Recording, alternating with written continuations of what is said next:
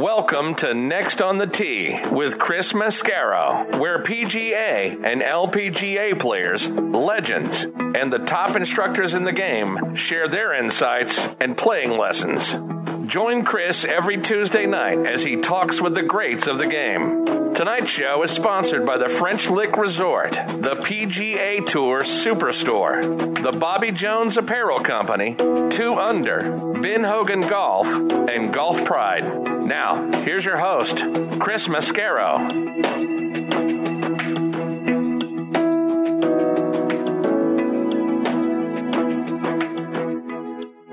Good evening, folks, and thank you for coming back and joining me tonight as we kick off season number 7 of Next on the Tee. And we're going to kick it off in grand style with 3 of the top instructors in the game, and Jonathan Yarwood, David Lee, and Rob Strano. Jonathan Yarwood helped coach Michael Campbell to the 2005 U.S. Open Championship, so we'll talk about what it was like being a part of that major championship victory. He also spent a few years as a director of instruction over at the Concession Golf Club, which is one of the top courses in the state of Florida, designed by Tony Jacklin and Jack Nicklaus. And Mr. Jacklin has been a great friend of the show over the years, so we'll definitely talk about that. Plus, we'll get into his teaching philosophy, and we'll also get his thoughts on the impact technology is having on the game. So very excited to get to spend some time with Jonathan. He'll join me in just a few minutes. Following him, I'll get a visit from David Lee. David is the founder of Gravity Golf. We'll hear about his principles of the golf swing from the driver all the way through your bag. Chichi Rodriguez has said David is one of the best instructors ever, so we'll find out why. Looking forward to having David with me. He'll join me about 25 minutes from now. And then we'll round out tonight's show with a return visit from our good friend Rob Strano. Rob is over in Destin, Florida. You've probably seen him on the Golf Channel Golf Academy. You've probably also seen him on his TV show, The Golf Kingdom, which can be streamed over on Roku and on Amazon Fire as well. So we'll spend some time tonight with Rob talking about the short game. And Rob's got some great tips on a couple of things. First of all, how when we're, 7-8 yards off the green and we've got a back pin placement, talking about club selection and how we can hit that shot closer more consistently. Plus, if we happen to find ourselves a little wayward and we've got an impediment in front of us, whether it's a tree or a bush, how we can figure out what club we need to choose to get the right trajectory over whatever that is and down closer to the hole. So looking forward to having Rob back on the show. He'll join me about 45 minutes from now. So there you have it, folks. More great stories and information coming your way tonight on this edition of Next on the Tee. And as always, thank you for tuning in. Thank you for kicking off your golf season with us. And thank you for taking the journey with me tonight. And you guys know I always like to start the show by reminding you about the great shows that Mitch and Matthew Lawrence have. Please make sure to tell all of your friends and continue to support both of them. Mitch's show is called Talking Golf Getaways. You can stream it online at golftripx.com. It's also available on Audio Boom, Stitcher, and Player.fm. Mitch and his co-host Darren Bunch, they take you around the country and up into Canada as well to some of the great places you can go stay and play. They also let you know about some of the hidden gem courses you may not be aware of. So go online to Golf Trip X, and that's a letter X, so golftripx.com, and check out their great podcast. Please also check out Matthew's show, Backspin Golf. He's still on hiatus right now, but his show should start up following March Madness. But you can go online to WLXG.com, which is ESPN Radio in Lexington, Kentucky, and check out any one of their shows from last season available as a podcast. Again, it's called Backspin Golf. It's a fantastic listen, and you can find it on WLXG.com. And folks, as you know, we are sponsored by the French Lick Resort. Let's hear what they've got going on up there this winter. It's a Pete Dye masterpiece, the Pete Dye course at French Lick Resort. Pete says its location on one of the highest points in Indiana makes it special. The long views, you can see maybe 20 and 30 miles from many of the fairways and many of the tees and greens. And you can see it at 360 degrees. Donald Ross's Hill Course put French Lick on the golf map more than 100 years ago. It's where Walter Hagen won the 1924 PGA Championship, and the place where today's Symetra Tour ladies battle each year. It's the ambience around it that makes the golf course. Combine our many resort amenities with legendary golf, and you have a getaway like no other. French Lick Resort is the home of the Senior LPGA Championship, won in 2018 by World Golf Hall of Famer Laura Davies. Play the courses champions play. Plan your trip now online at FrenchLick.com. Yeah, folks, go online to FrenchLick.com to see for yourself what a wonderful place they've got up there and to book your stay as well. Please check out our friends at the Bobby Jones Apparel Company by going online to BobbyJones.com. They've got their new spring collection out right now. They've got great new spring sweaters, polos, and pants. All look absolutely spectacular. You're going to see Steve Stricker, Miguel Ángel Jimenez, and Ernie Els wearing them out on the Champions Tour this season. Go online to BobbyJones.com and enter the coupon code ONTHETEE to save yourselves 20% at checkout. And folks, this segment of the show is sponsored by TaylorMade Sim, featuring the Sim driver designed with a radical new head shape to make the driver both fast and forgiving where you need it most on the downswing.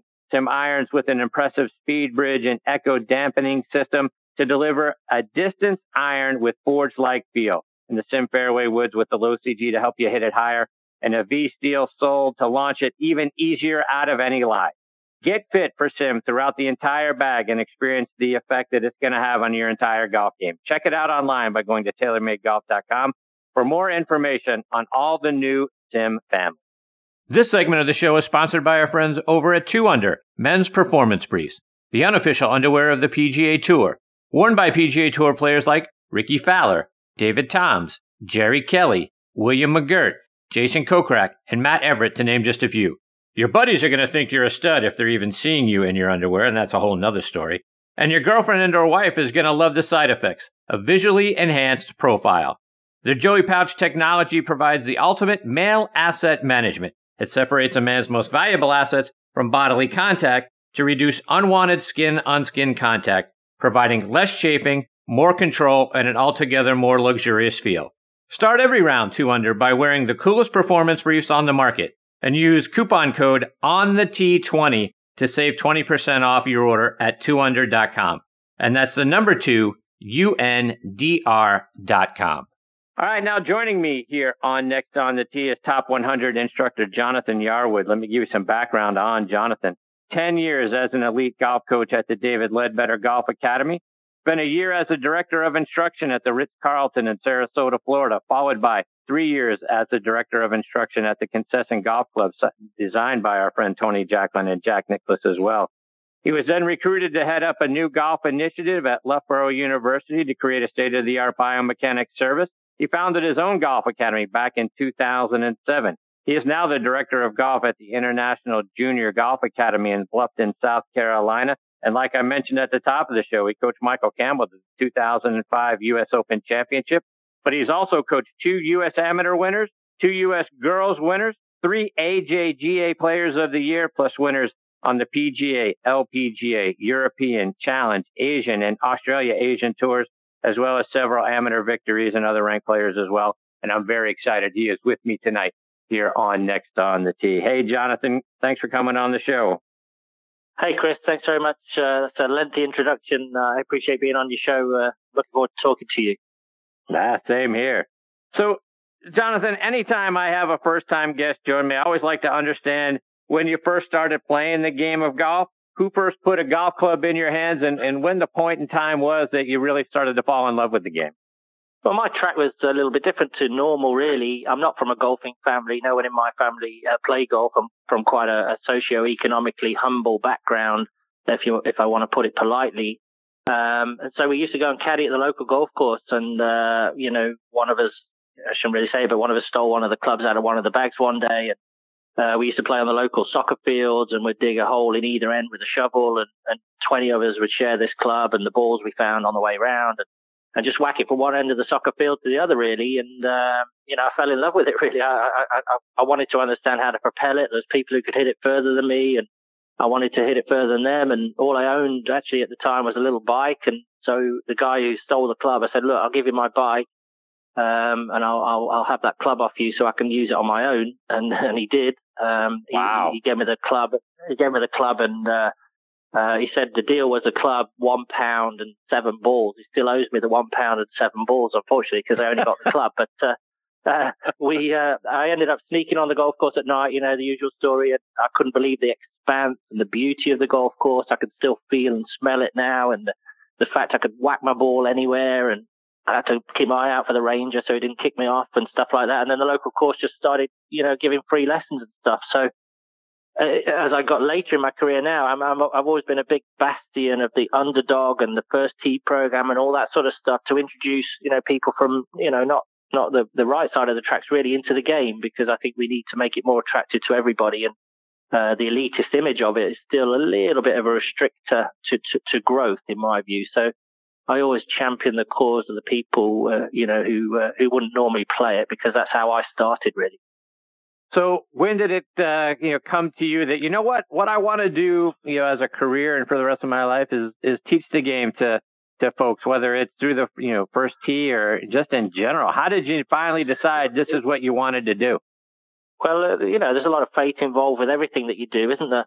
I wanted to play like everyone starts to want to play. And I kind of in my area, there was just, they were just coming out with using video cameras and teaching. And it was very embryonic at that stage. It was like the most talented ones got through. But, nowadays I can create performance by design. But, I just got interested in what made it all tick, really. And no one seemed to know. So, I got exposed to a very good coach early on in my career called Mal Tong, who was coaching a really good amateur player called Helen Dobson, who cleaned up on the amateur circuit one year. She won every major amateur trophy you could win.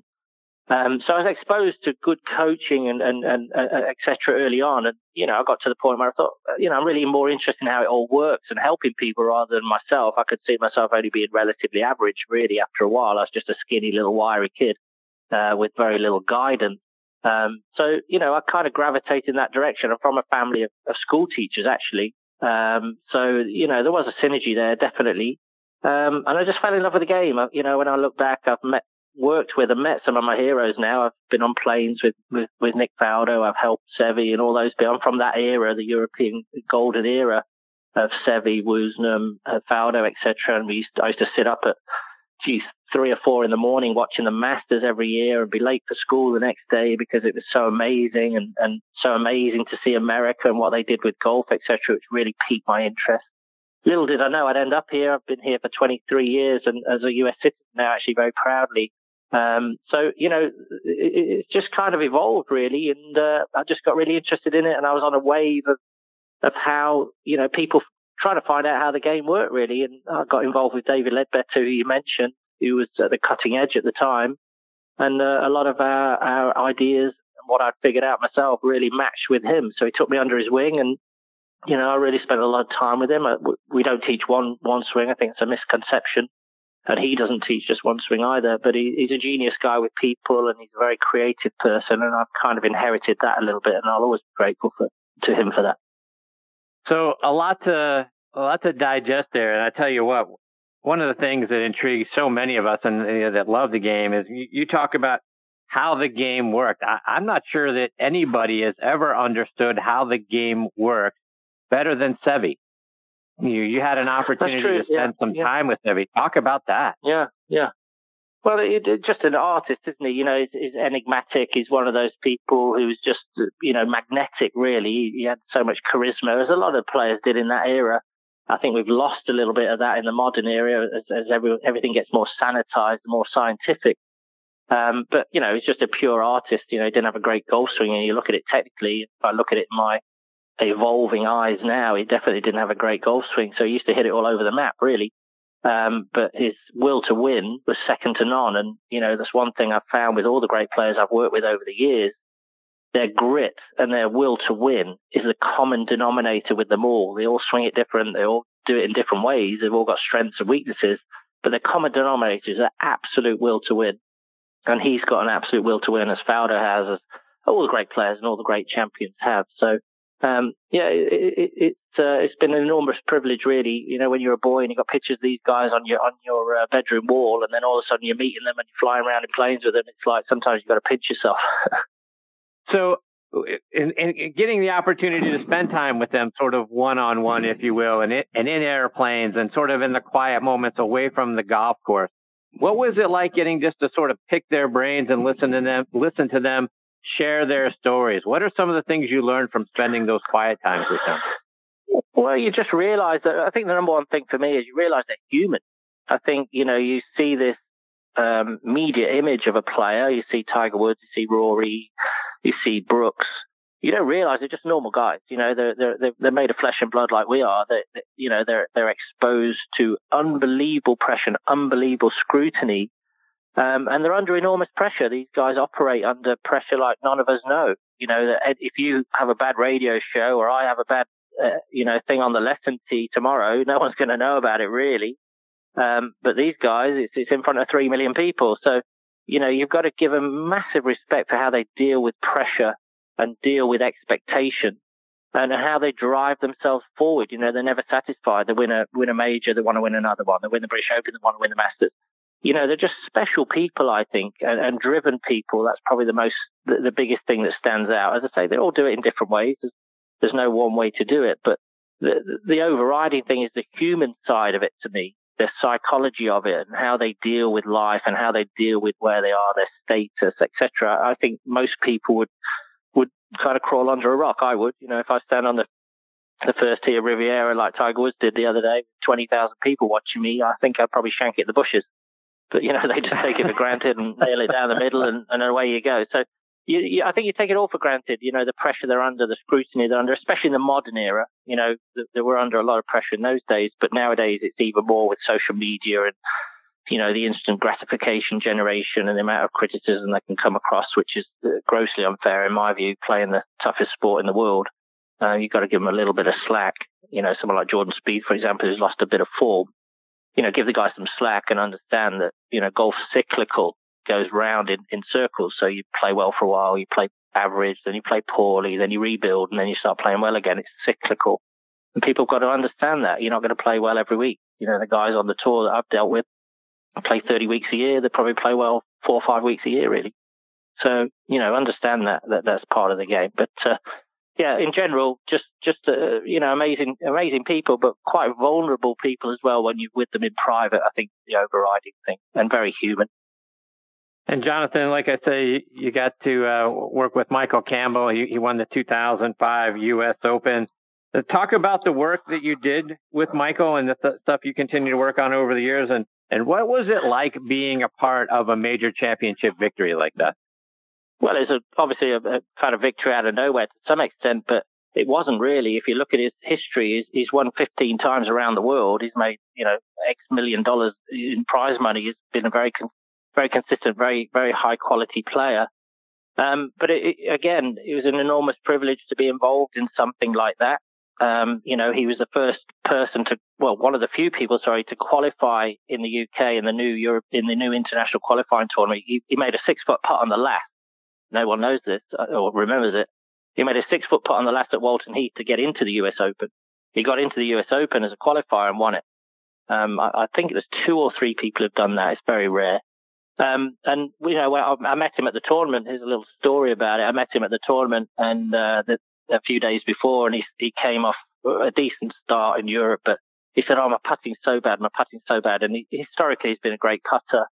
And so he came with a broom handle putter. And I said, what are you doing? What are you doing? You've never used one of those in your life. So he was in panic mode. So I said, okay, I used to do a lot of ball performance work because I spent a bit of time with Scotty Cameron and I learned about what's called the ball performance. So I filmed the ball dynamic.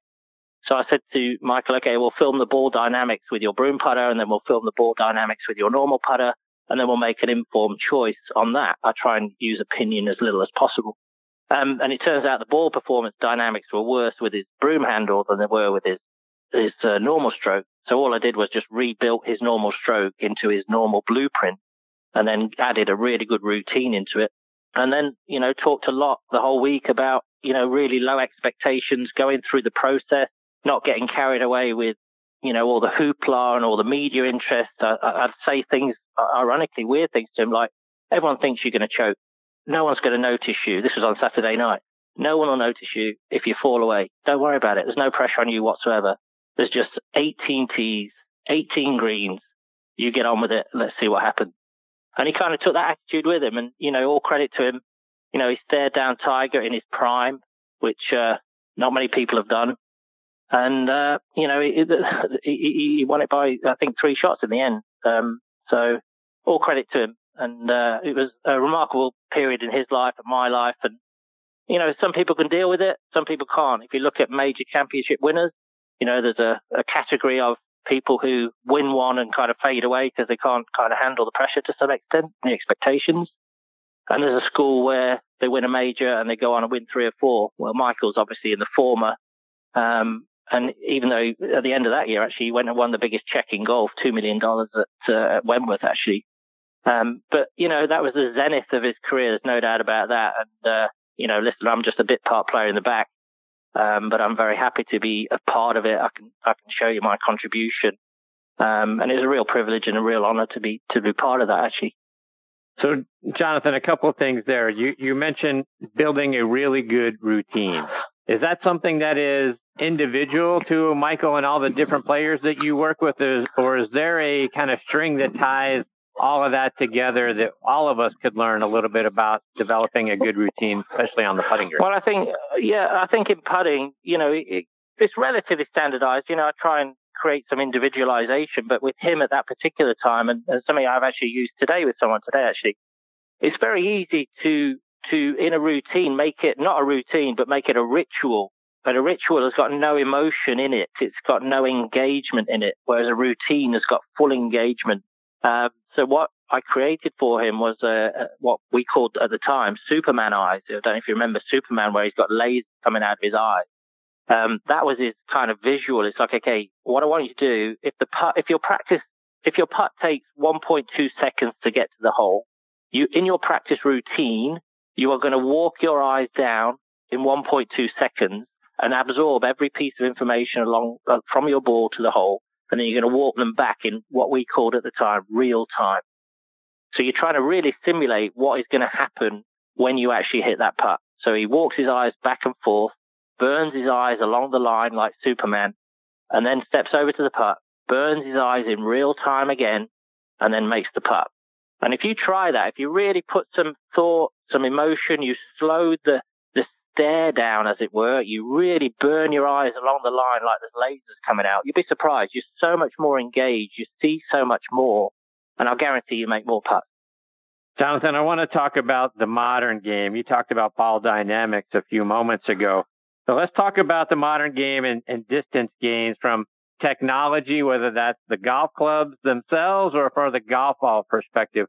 Where do you land in that whole debate? Well, I'll tell you, there's so much talk about, the golf ball's this, the golf ball's that. No question the golf ball is part of the equation. There's no question. It is not just the golf ball. I deal with elite performance athletes every day. I've got a Swing Catalyst 3D force plate studio. So we look at ground reaction forces. That's part of it.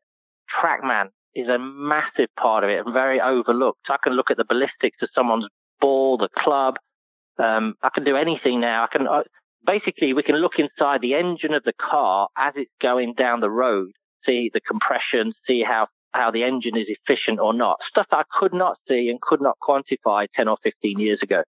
Then you've got nutrition. Then you've got sports science. Then you've got the gym. Then you've got golf club fitting. Then you've got golf club shafts. Then you've got heads. You've got technology. It's not just the ball. We've just created a more modern sport. Like every sport has evolved into a more modern sport. Tennis has evolved into a modern sport. American football has evolved into a modern sport. Baseball has evolved into a modern sport. They use TrackMan in baseball now. I don't know if you guys know that. Modern technology has creeped into every sport. It's just how modern life is. I think it's really exciting. It's great. I love the fact that people hit it miles. I love the ballistic, aggressive approach of modern golf. We have lost a little bit along the way, I think, and something possibly might have to kind of rein it in a little bit at the professional level, because it doesn't really impact the amateur level, but definitely maybe the professional level. But it's a multitude of things. It's multi-layered. As I said to you, the synopsis is, in the past when I first started, just the inverted commas, talented people made it. Well, nowadays I can create performance by design. So I know the code, and we know the code as instructors, not just me, many instructors. By using technology, we know the code. So you can create a code and crack the code for each player, and therefore create an army of great players, which is what we have. If you look around the world, the difference between a guy winning on the PGA Tour and a guy winning on a small tour somewhere in Argentina is very small. There's such a fine line there because so many more people have got access to this great information. They know what they're doing. They're in the gym. They're doing TPI. They're on TrackMan. They're on 3D force plates. You know, as I say, the guesswork is taken out. I often say when I'm coaching that I don't teach by opinion. I used to teach by opinion in the past because all I had was a video camera, which is basically a 2D image of something. It's like like the X-ray really. And now I've got the MRI. So now I don't have an opinion. Now all I'm using is factual data, and then I'm going to make an intervention with you, and then I'll change the data and prove, that the intervention makes sense. So, all those things added up create almost this monster to some extent that's kind of out of control a little bit. No one really knows how to cage it. There's a lot of things involved in caging that thing. I mean, there's the golf club manufacturers, there's the ball manufacturers, etc.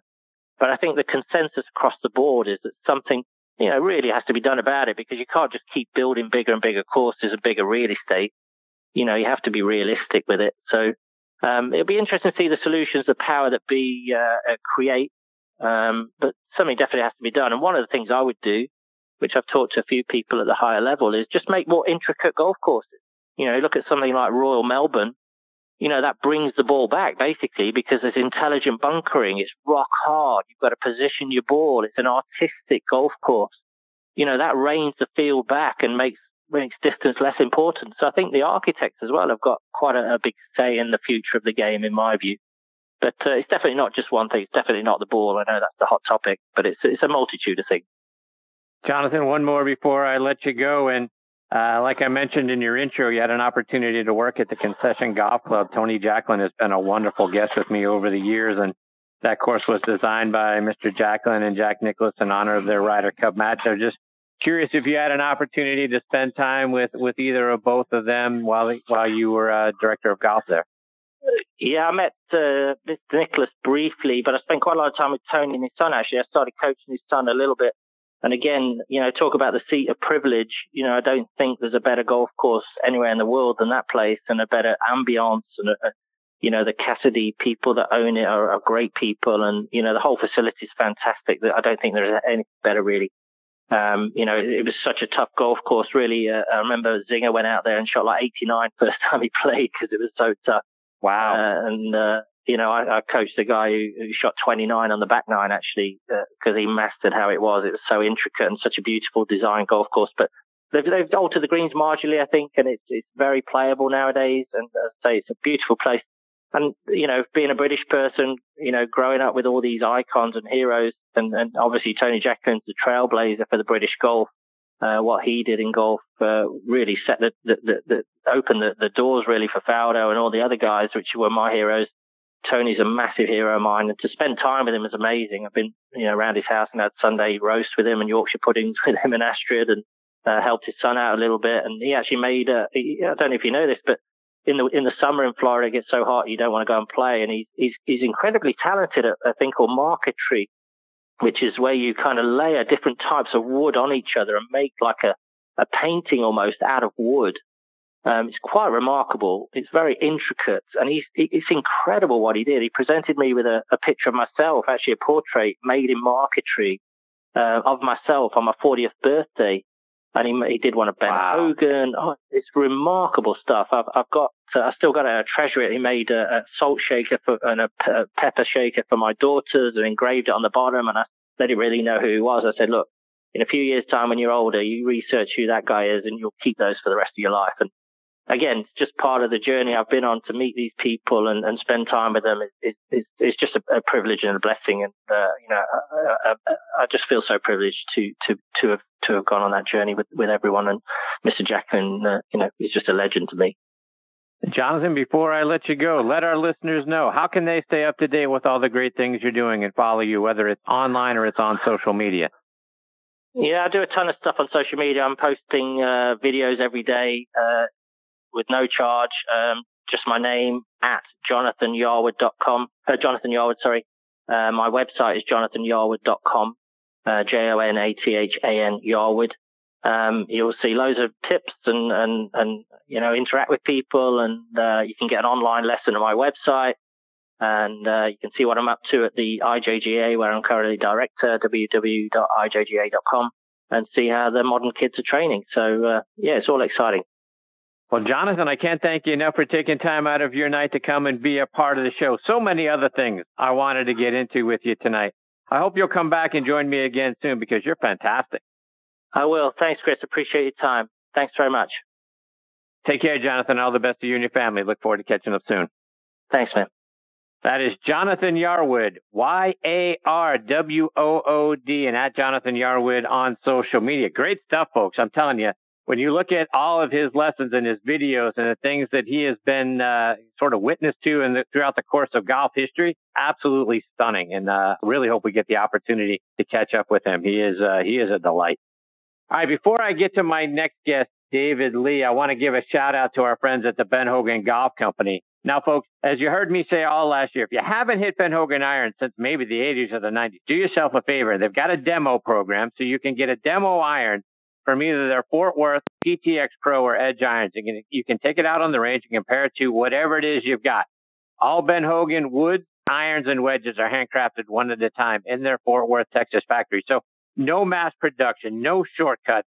You can order custom-made wood, irons, and wedges by going online to benhogangolf.com, and they're going to build those clubs to your specifications. And best of all, charge you a fraction of the typical retail price. So go check out their complete line of golf equipment, bags, and accessories online at benhogangolf.com. To play a ball with ultimate spin and stopping power, you need a physics-defying cover with molecular bonds that stretch but don't break. To play a ball that goes far and feels soft, you need a fast layer core with incredible feel and maximum distance. And they're only in the new Z-Star and Z-Star XV golf balls, and they're only from Strixon Golf. This segment of the show was sponsored by our friends at Golf Pride. In golf, light grip pressure releases power. Golf Pride engineered a secret that pros know. A larger, lower hand encourages lighter pressure. Plus 4 technology is designed with 4 additional layers, which reduces tension in the lower hand to generate more power. Play Plus 4 and release the secret pros know. Now available on Tour Velvet, the winningest grip on tour. Grip confidence, grip Golf Pride. All right, now joining me here on the French Lick Resort guest line is David Lee. Let me give you a little bit of background on David. He was introduced to the game at the age of 4 by his grandfather. As a teenager, David won the Arkansas State High School Golf Championship, played his college golf at the University of Arkansas, where he was captain of the team. He joined the PGA Tour in 1970. He has dissected the golf swing and has developed a different philosophy in his approach to the swing than anybody, and you can find out about it. It's called Gravity Golf. Go online to check it out at gravitygolf.com. And I'm very honored he is with me tonight here on Next on the Tee. Hey, David, Chris Mascaro here. Thanks for coming on the show. Well, you're very welcome. I appreciate you inviting me. David, going back to when you first started playing the game, talk about your grandfather and how he got you started. Well, he got me started when I was 4 years old, when Hogan's second book came out, The Fundamentals of Modern Golf, came out in I think a 5-part series in Sports Illustrated. And he couldn't wait for the next edition to come out. He would get me in his living room and twist me into all these positions and putting my elbows together and my knees together and got my hands on the club as recommended by Hogan. And he would get me in all these positions, tuck handkerchiefs underneath my arms, and then he'd tell me, all right, move. And I go, but Pa, I can't move from here. I'm stuck. And he would yell at me and he'd go, move, damn it. I can hear his voice like it was yesterday, I swear to you. And that's been 71 years ago for me. So wow. Yeah, I started off under the influence of that book, as have so many people. I mean, I always admired Hogan's perseverance and his dedication to practice, and he just had incredible level of discipline and a great desire to overcome the things that he did in his life, which were considerable, and still became one of the best players of all time. it was later, my influences over my golf swing when I was young were not only Hogan, but Arnold Palmer. Palmer was about 14 years older than I am. And I grew up, he was my hero and always thought he was a fantastic individual. And when I was older, had the opportunity to know him and work with him, I've never met anybody in the game that was a better gentleman than Arnold. David, that the swing that you learned from Mr. Hogan's book and that your grandfather worked with you on, but it certainly worked well for you. I mean, it worked well through high school and college. It got you to the PGA Tour. And as I was reading your bio, you were always a kid that liked to tear things apart and tinker with them to learn how they work. At what point did you decide that, you know what, maybe this swing isn't the best way to do it? Let me tear it apart and start over. I spent 4 years on the PGA Tour, 70, 71, and 72, and then I left for a few years, went back in 77, had a bad hand injury before the season started in 77. Thought my left wrist was only sprained, but actually I had fractured one of the small bones, the lunar navicular bone in the middle of my left wrist, and played all year just taking anti-inflammatory drugs. I had the hand x-rayed in San Diego before the Andy Williams tournament in 1977, and the doctor that looked at me x-ray on Friday afternoon at 4:30, he was ready to bolt and missed a hairline fracture in there, and I played all year with a broken hand, and the bone wound up dying. So I went for a period of 6 years after that where I could barely lift a water glass with my left hand. And during that time, it stopped my playing career just when I was becoming a very good player. I got into doing swing research full time at that point and have been doing it ever since. I also read that you spent some time fishing with Mickey Mantle, and it led to some light bulb moments for you to try some things differently. Do you mind sharing that story? No, I'll be glad to. In 1973, I had taken a job as a production manager for a fishing tackle company in Nashville, Tennessee called Zorro Bait Company, and they made spinner baits. And I had just made a tackle box full of spinner baits for Mickey Mantle. And I was out on the practice tee that afternoon because I had won my sectional PGA championship at the end of 1972, and I was exempt to play in the PGA championship at Canterbury the following summer. And I was practicing at Richland Country Club in Nashville. My good friend Joe Taggart allowed me to come out there and practice, and I was talking to a doctor that afternoon, and we started talking about baseball, and he said, baseball players stride into the ball when they hit it. And I said, yeah, they do. And I stepped up and made a swing where I actually put my feet into motion, just like a baseball hitter. It was the first time in my entire golf life of 25 years at that point in time where I moved the golf ball where my footwork was quick enough to get my body mass to the golf ball before my arms and shoulders got there. I had fought with a hook, going at it like Arnold with my shoulders and arms. I had fought with a hook for long time, for years, trying to block the hook out like Arnold did. And that afternoon, I stepped up, made the swing with my feet in motion, and my body mass got the ball first, and the ball flew just like a bullet, as straight as an arrow, was not even thinking about hooking, had a completely different sound. And this is exactly what I had seen when I was on the tour in the first 3 years of the 70s. I used to watch Nicklaus and Trevino and Tom Weiskopf hit golf balls all the time, and their golf ball never looked like it wanted to go left. It had a totally different sound than mine.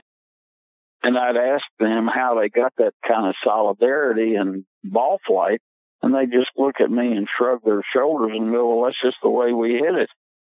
And I thought, you guys are keeping a secret. You're not going to tell me. And later on, I've had the opportunity to work on Jack and Trevino fairly extensively, and I later found that it wasn't that they wouldn't tell me, it was that they couldn't. They had stumbled into the feeling of moving the golf ball with their body mass instead of their strength. And the way they hit the golf ball fascinated me, and I was determined to learn what they were doing. But until I hit golf balls with my feet moving, I never had the timing in my body to do it.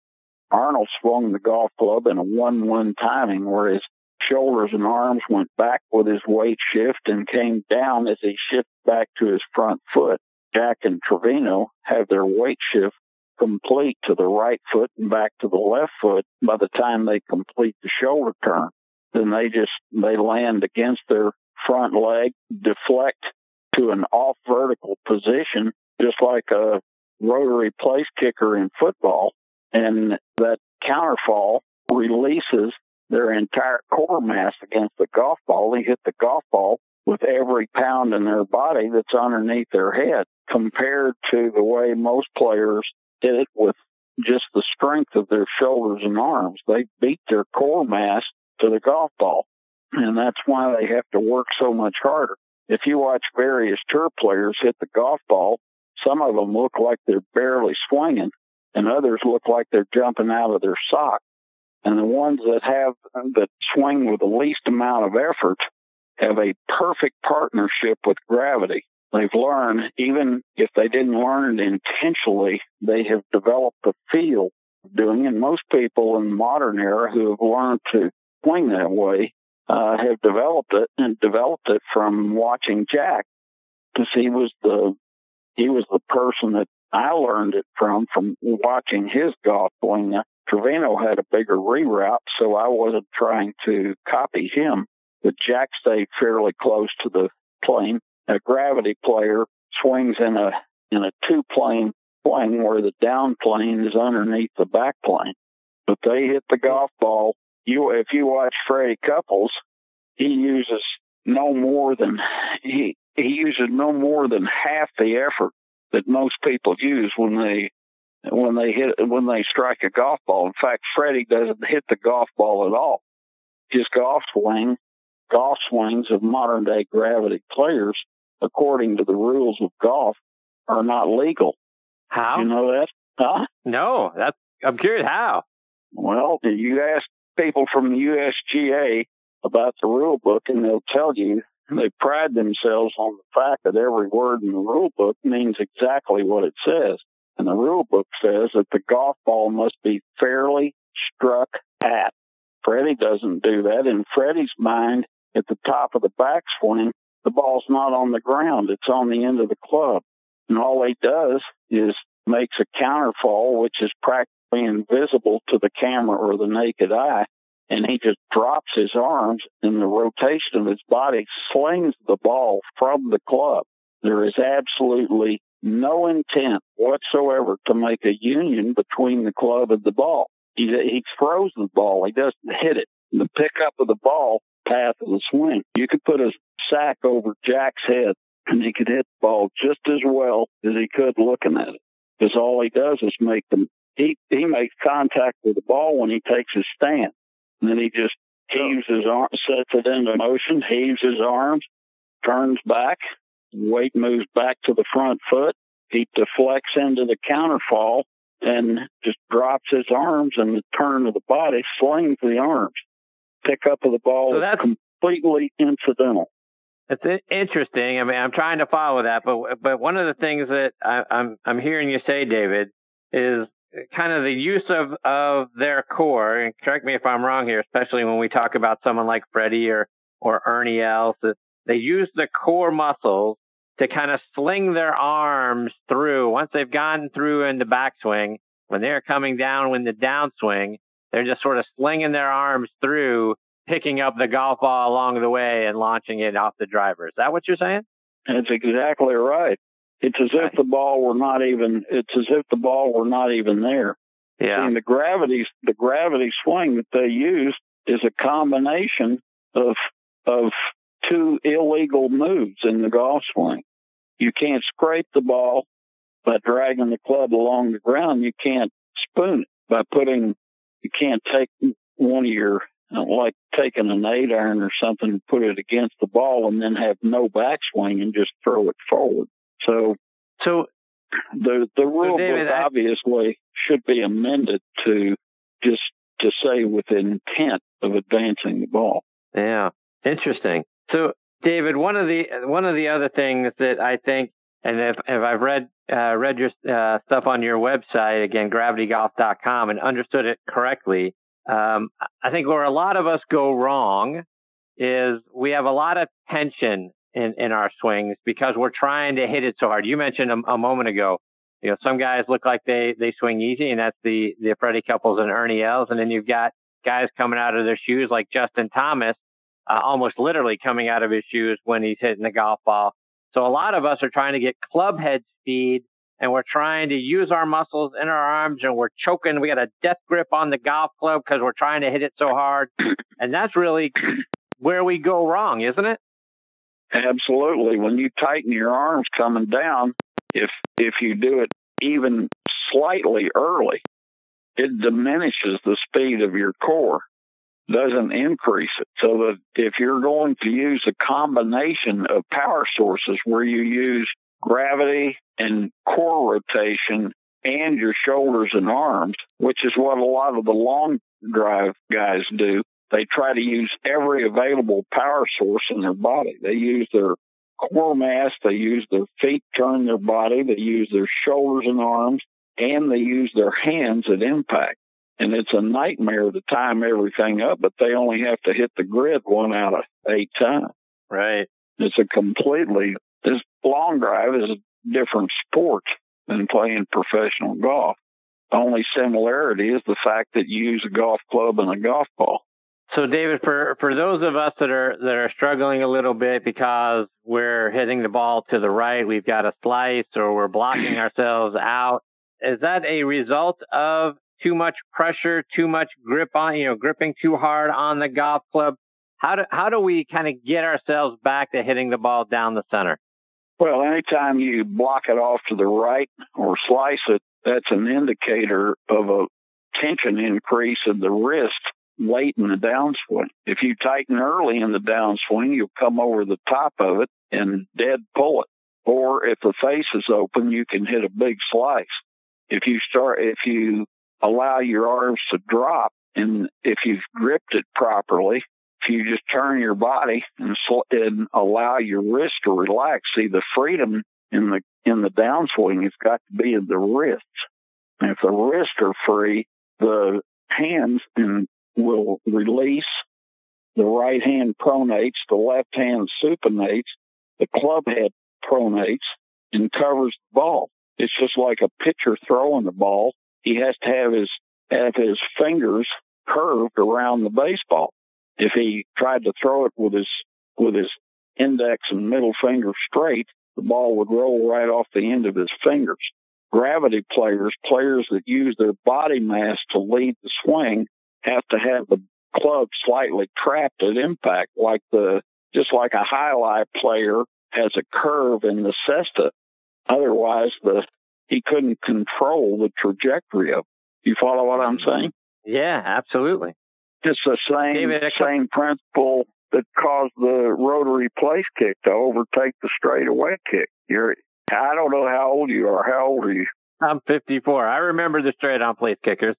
All right. Well, that was one of the fastest changes in sport technique in history. These little European soccer kickers were coming in, and they were 2/3 of the size, but could kick the ball further and straighter than the guys like Tom Dempsey and Lou Grozen, Blanda, and the guys that kicked with a straightaway kick. The reason it changed so fast was because the physics of it are better. You can see those guys when they land on their plant foot before they kick. They land, right, and the flat into the counterfall, and then they kick it with the weight of their entire body. A straight-on kicker just kicks it with the weight of his leg.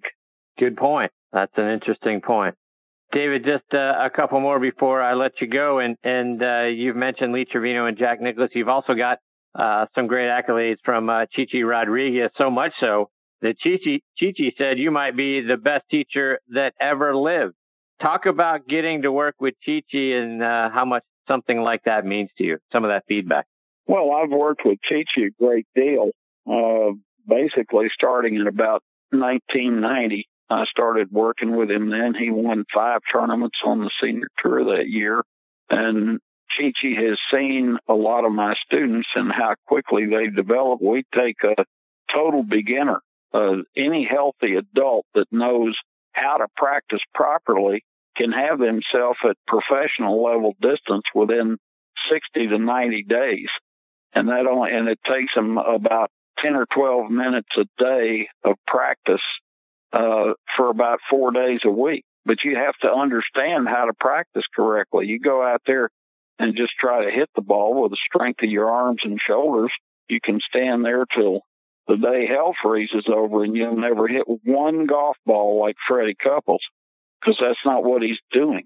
Most people, I would say at least 96 or 7, maybe 98% of everybody that plays the game has some level of tension increase in the arms coming down where they actually flex their muscle.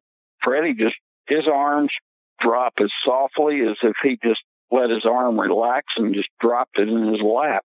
So, David, how can our listeners, I mean, there's a lot of technical stuff in the things that you've talked about. I think you've got some great videos out there. You got some great stuff out on YouTube. How can our listeners find out more about Gravity Golf and learn more about the things that you're teaching? They can go to gravitygolf.com. My son has just completed the work on a new book that we've done together that is a 50-something lesson book called the Gravity Golf Challenge. Any of your listeners can, and we also do online instruction. He does that a great deal. They get a 50% discount on their first month of instruction online. And there's a coupon that's, I read it earlier tonight. We just finished moving from Florida to South Carolina, and I'm about to go face down. I think coupon code is next on the first tee. All right. So, very cool. Yeah, they can. Anybody that is interested in understanding gravity golf should go right online, and we've got a ton of stuff on there. We've got a bunch of stuff on YouTube, and the science is fascinating. You know, one thing that makes golf really difficult for people is that golf is a very multi-discipline sport. There's a great deal of physics involved that are simple physics. They're not complex. There's a ton of physiology, and there's a great deal of geometry involved, and there's also the voodoo science, which is psychology. So I don't know a great deal. I probably know more about physiology than any of the 4 sciences, but I've got 70 plus years of playing golf. So we're doing some really cool things. In fact, we finally, about 3 years ago, I'd been doing research on the yips for 42 years and finally figured out exactly what causes the yips and how to fix them. We can fix the yips in 30 minutes in anybody. Wow. All right. So there's a topic we next could time.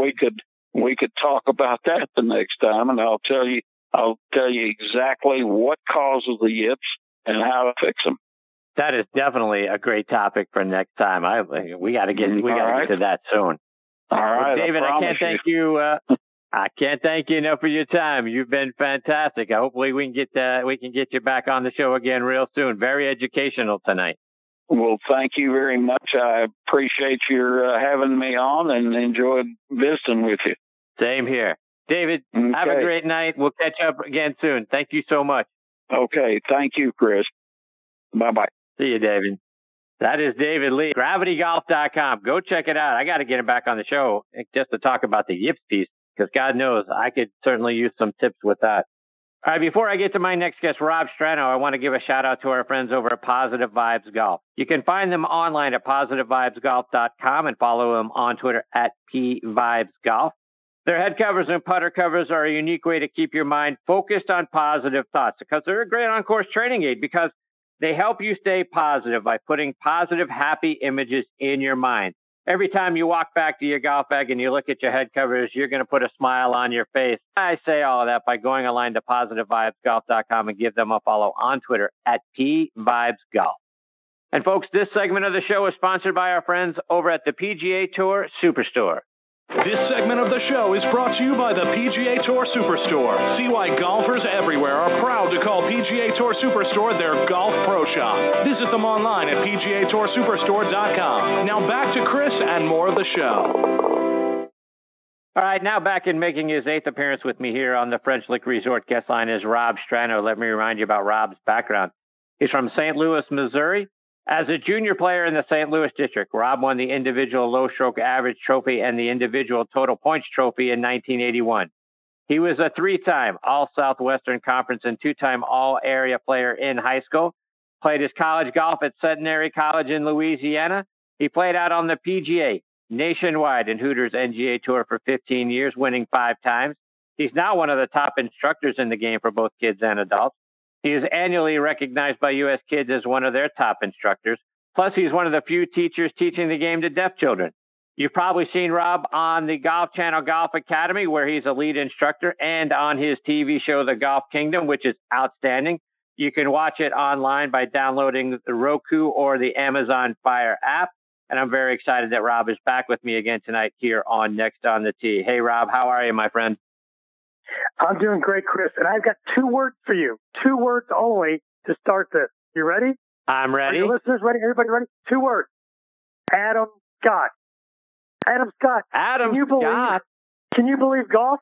Is it any better in golf when, anybody can win? Adam has been quiet for so long, a great player, and the gets to click, goes out and wins at a storied venue like Riviera.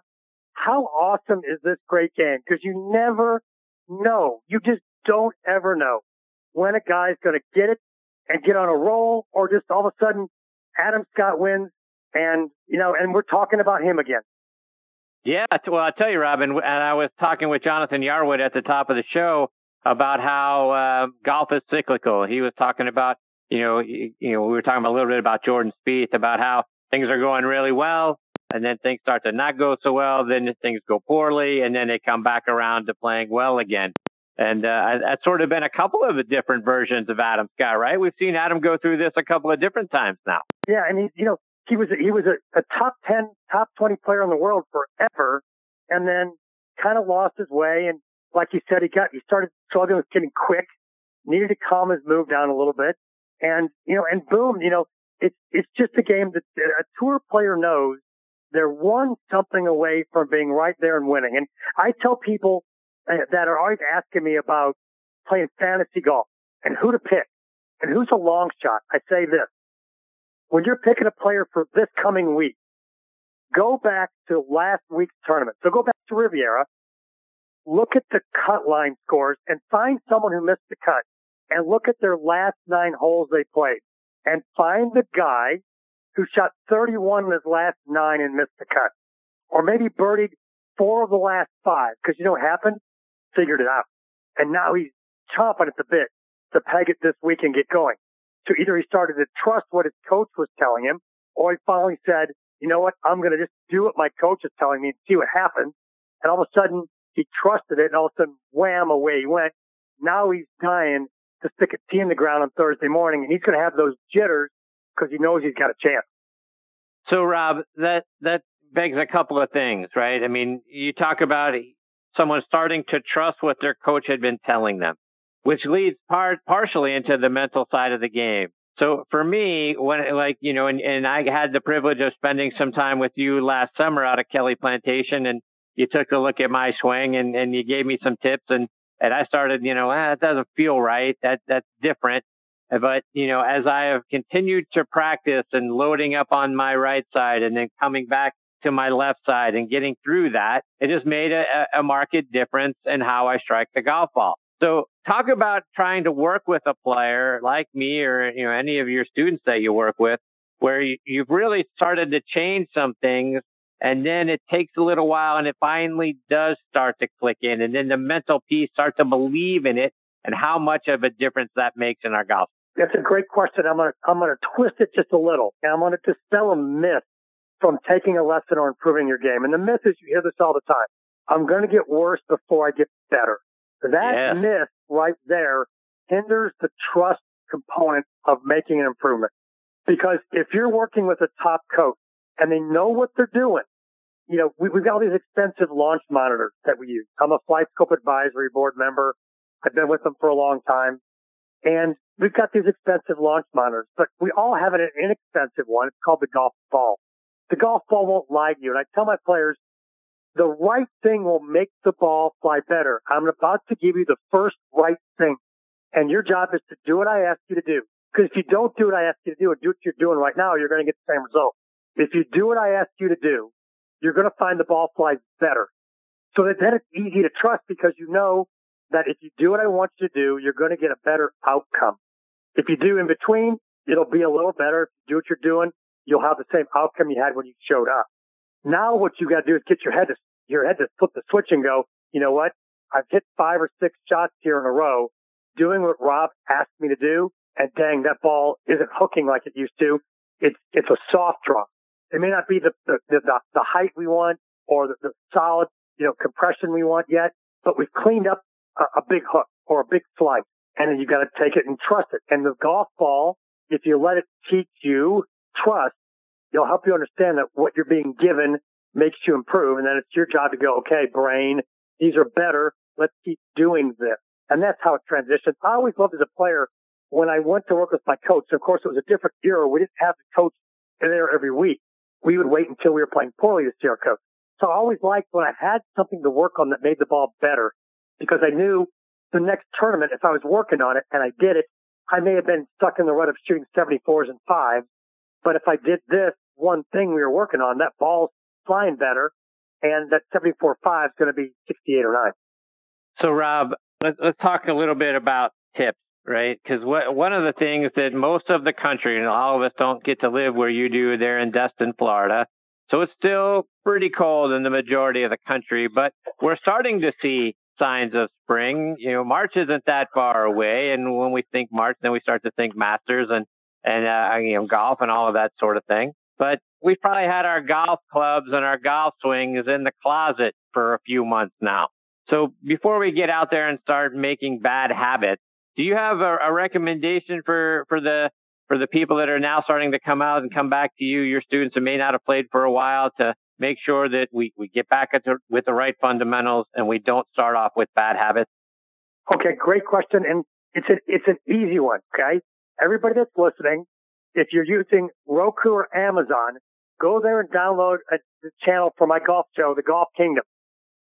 So Roku, Amazon, find The Golf Kingdom, download the show, start watching my show. That's the way to get going on the right track. We got fun stuff to have you go on the right track. Right there. That's what you got to do to get started off right. Get with me on The Golf Kingdom. We'll have fun helping your game. But one thing you want to do is start off small. Go to the golf course. Hit some chip shots. Work on some pitch shots around the short game area. Hit some putts. Start with 5-footers, 3-footers, and just go out and say, you know what? I'm going to practice some short game. I want to rediscover where the bottom of my arc is with chips and pitches. I want to feel the ball in the face again, and just start off doing that. We're in such a hurry to get out there and play and shoot a score that we forget that maybe just feeling the ball in the face again, getting our hands re-educated as to how the club feels on our hands, is the more common sense way to do it, to where we have success then as we build and maybe walk before we can run. And then go out there, go to the golf course the next time and take 4 clubs. Take all your short clubs and your putter. And then hit shots with your full swing. The old adage, chicks dig the long ball. Yeah, that's true, but they don't dig the long ball that's in Mr. Haverkamp's backyard where he just took out his window because you haven't hit a driver in 2 months. they don't dig that big, crop duster slice to the right that is, 50 yards forward and 150 yards to the right.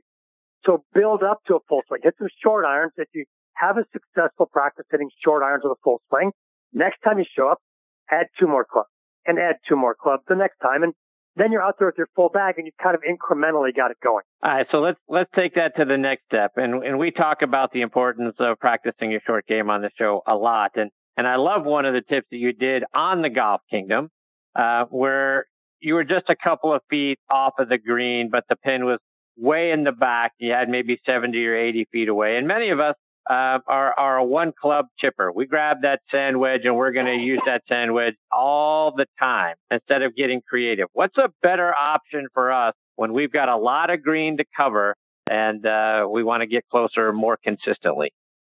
Well, the best option is the first thought you should have. The first thought you should have when looking at any chip shot or pitch shot or scoring shot around the green is, I call it the 2 E's, the little capital letter E. What's the easiest thing I can do that requires the least amount of effort? Easy and effort. So the shot you described, a shot from 70 feet away from just off the green, isn't your 60-degree wedge with a 3/4 swing where you're flying it 3/4 of the way. The easiest thing from 6-7 feet off the green might be a 9-iron where you bump it on the green and you actually hit the ball in the air about 10 feet and it rolls 60 feet.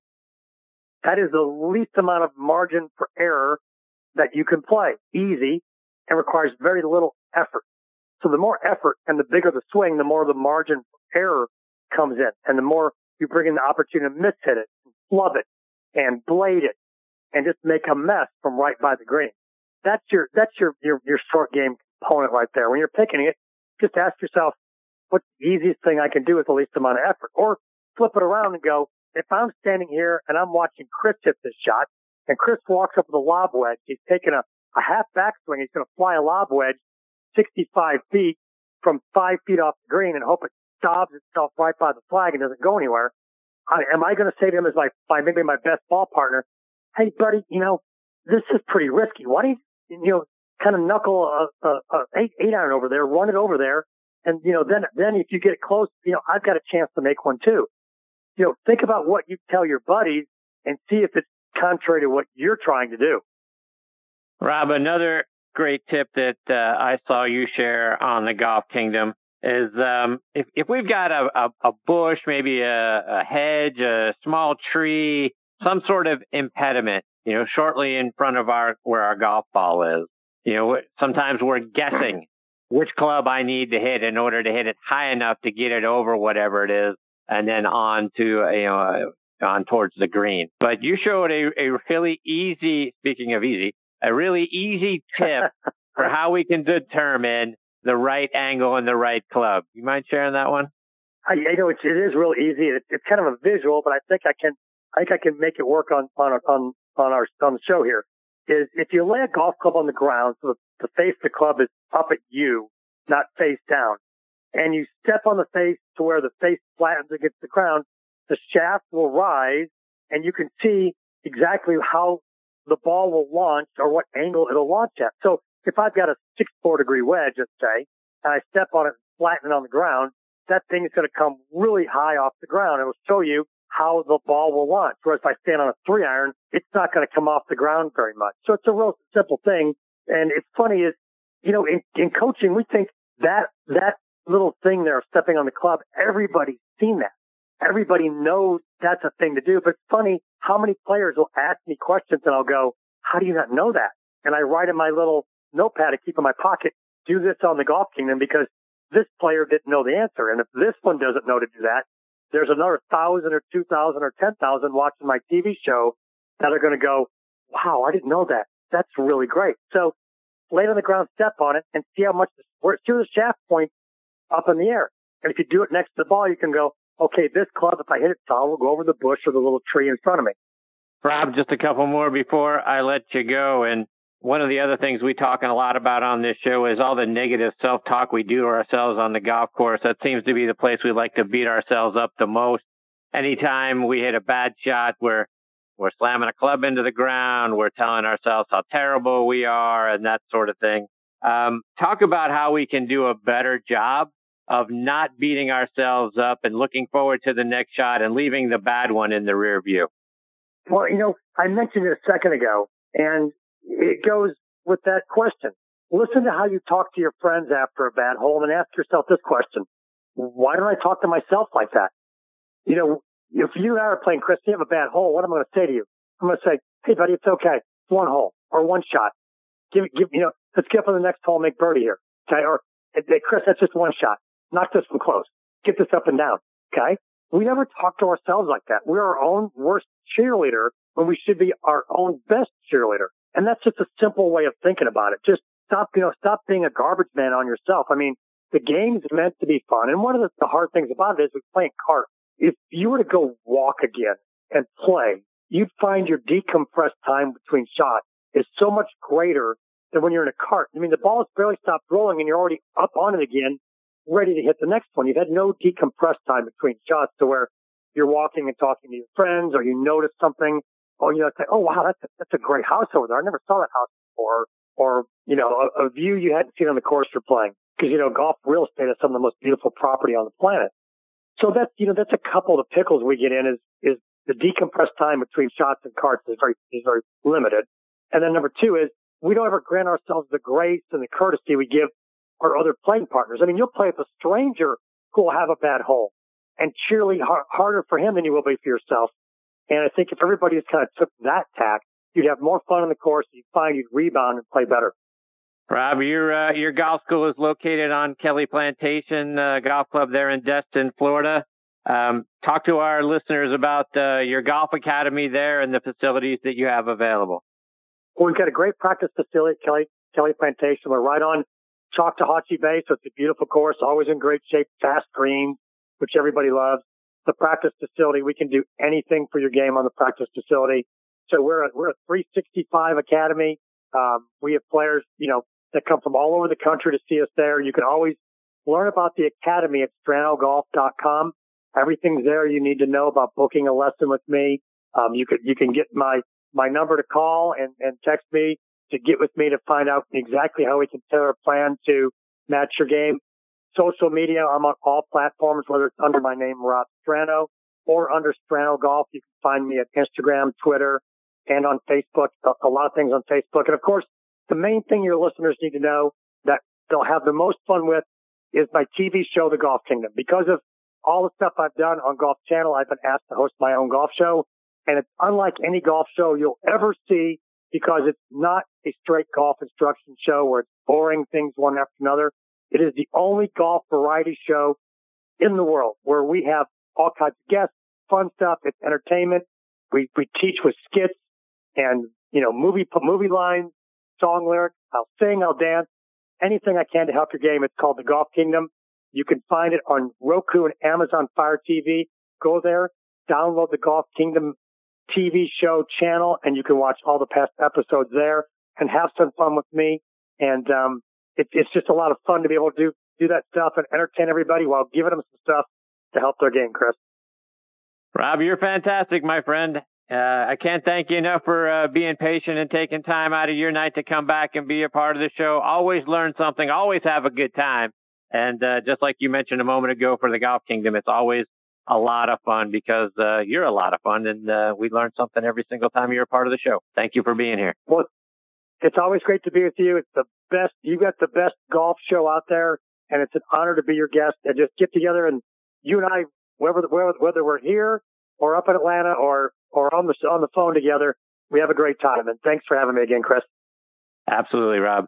Take care, my friend. Hopefully we get the opportunity to catch up at the Masters. If not, certainly at Kelly Plantation at some point this spring or summer. Sounds great. Looking forward to it. See you, my friend. Take care. That's the great Rob Strano, Strano. And Strano Golf is where you can find him online. And then again, the Golf Kingdom is, Rob talks about being a variety show. When you check it out, and again, go out there and download it and stream it, and you'll see exactly what we mean. But Rob is going to find a way to correlate to what's going on, out, whether it's in the news, whether it's historical or whatnot, to be able to give you something that's meaningful for what's present now, and then tie it into a tip or a lesson. It's fantastic stuff, and it's a lot of fun. It is very much unlike any golf show that you're going to find out there. To Rob's point, it isn't just another, golf in the simulator, golf on the golf course, what you can find on YouTube. He's going to have some fun, and he's going to teach you something along the way. And just, some of it is simple stuff, just like he just shared with the golf club, right? And then the trajectory piece. And other parts, it's going to be, fixing your putter and making sure that, you do a much better job of aiming the putter and you sink more putts. And it's going to be, a chipping lesson. It's going to be an interview with guys like Joe Theismann, who we had on last year. It's always something new and interesting and presented in an interesting way that you're going to get a real kick out of. Again, it's called The Golf Kingdom, and it's on Roku and it's on Amazon Fire. I can't encourage you to go out and check it out any more than I say. Fantastic show, a lot of fun, and Rob's great. We'll catch up with him hopefully again real soon. All right, folks, it is time for me to put a bow on this very first edition of our 7th season of the show, and I can't thank you enough for being a part of it with me. My thanks to Jonathan Yarwood, David Lee, and Rob Strano for joining me tonight. Check out our website, nextonthetee.net, to keep up with what our guest schedule looks like, and you can also stream or download any of our archive episodes. So we link back to our page over with our good friends, podcast.co. Those guys are absolutely outstanding. Been very helpful developing the show with me and introducing it into new markets around the world. So I thank them very, very much. You can also find us on all kinds of different podcasting sites. We're on Podbean. We're on Launchpad DM, Spotify, iHeartRadio, Audio Boom, Player.fm. So if you've got a favorite podcasting site, you can find us pretty much anywhere. But I can't thank you folks enough for listening and coming back and being part of the show. Until next week, hit 'em straight, my friends.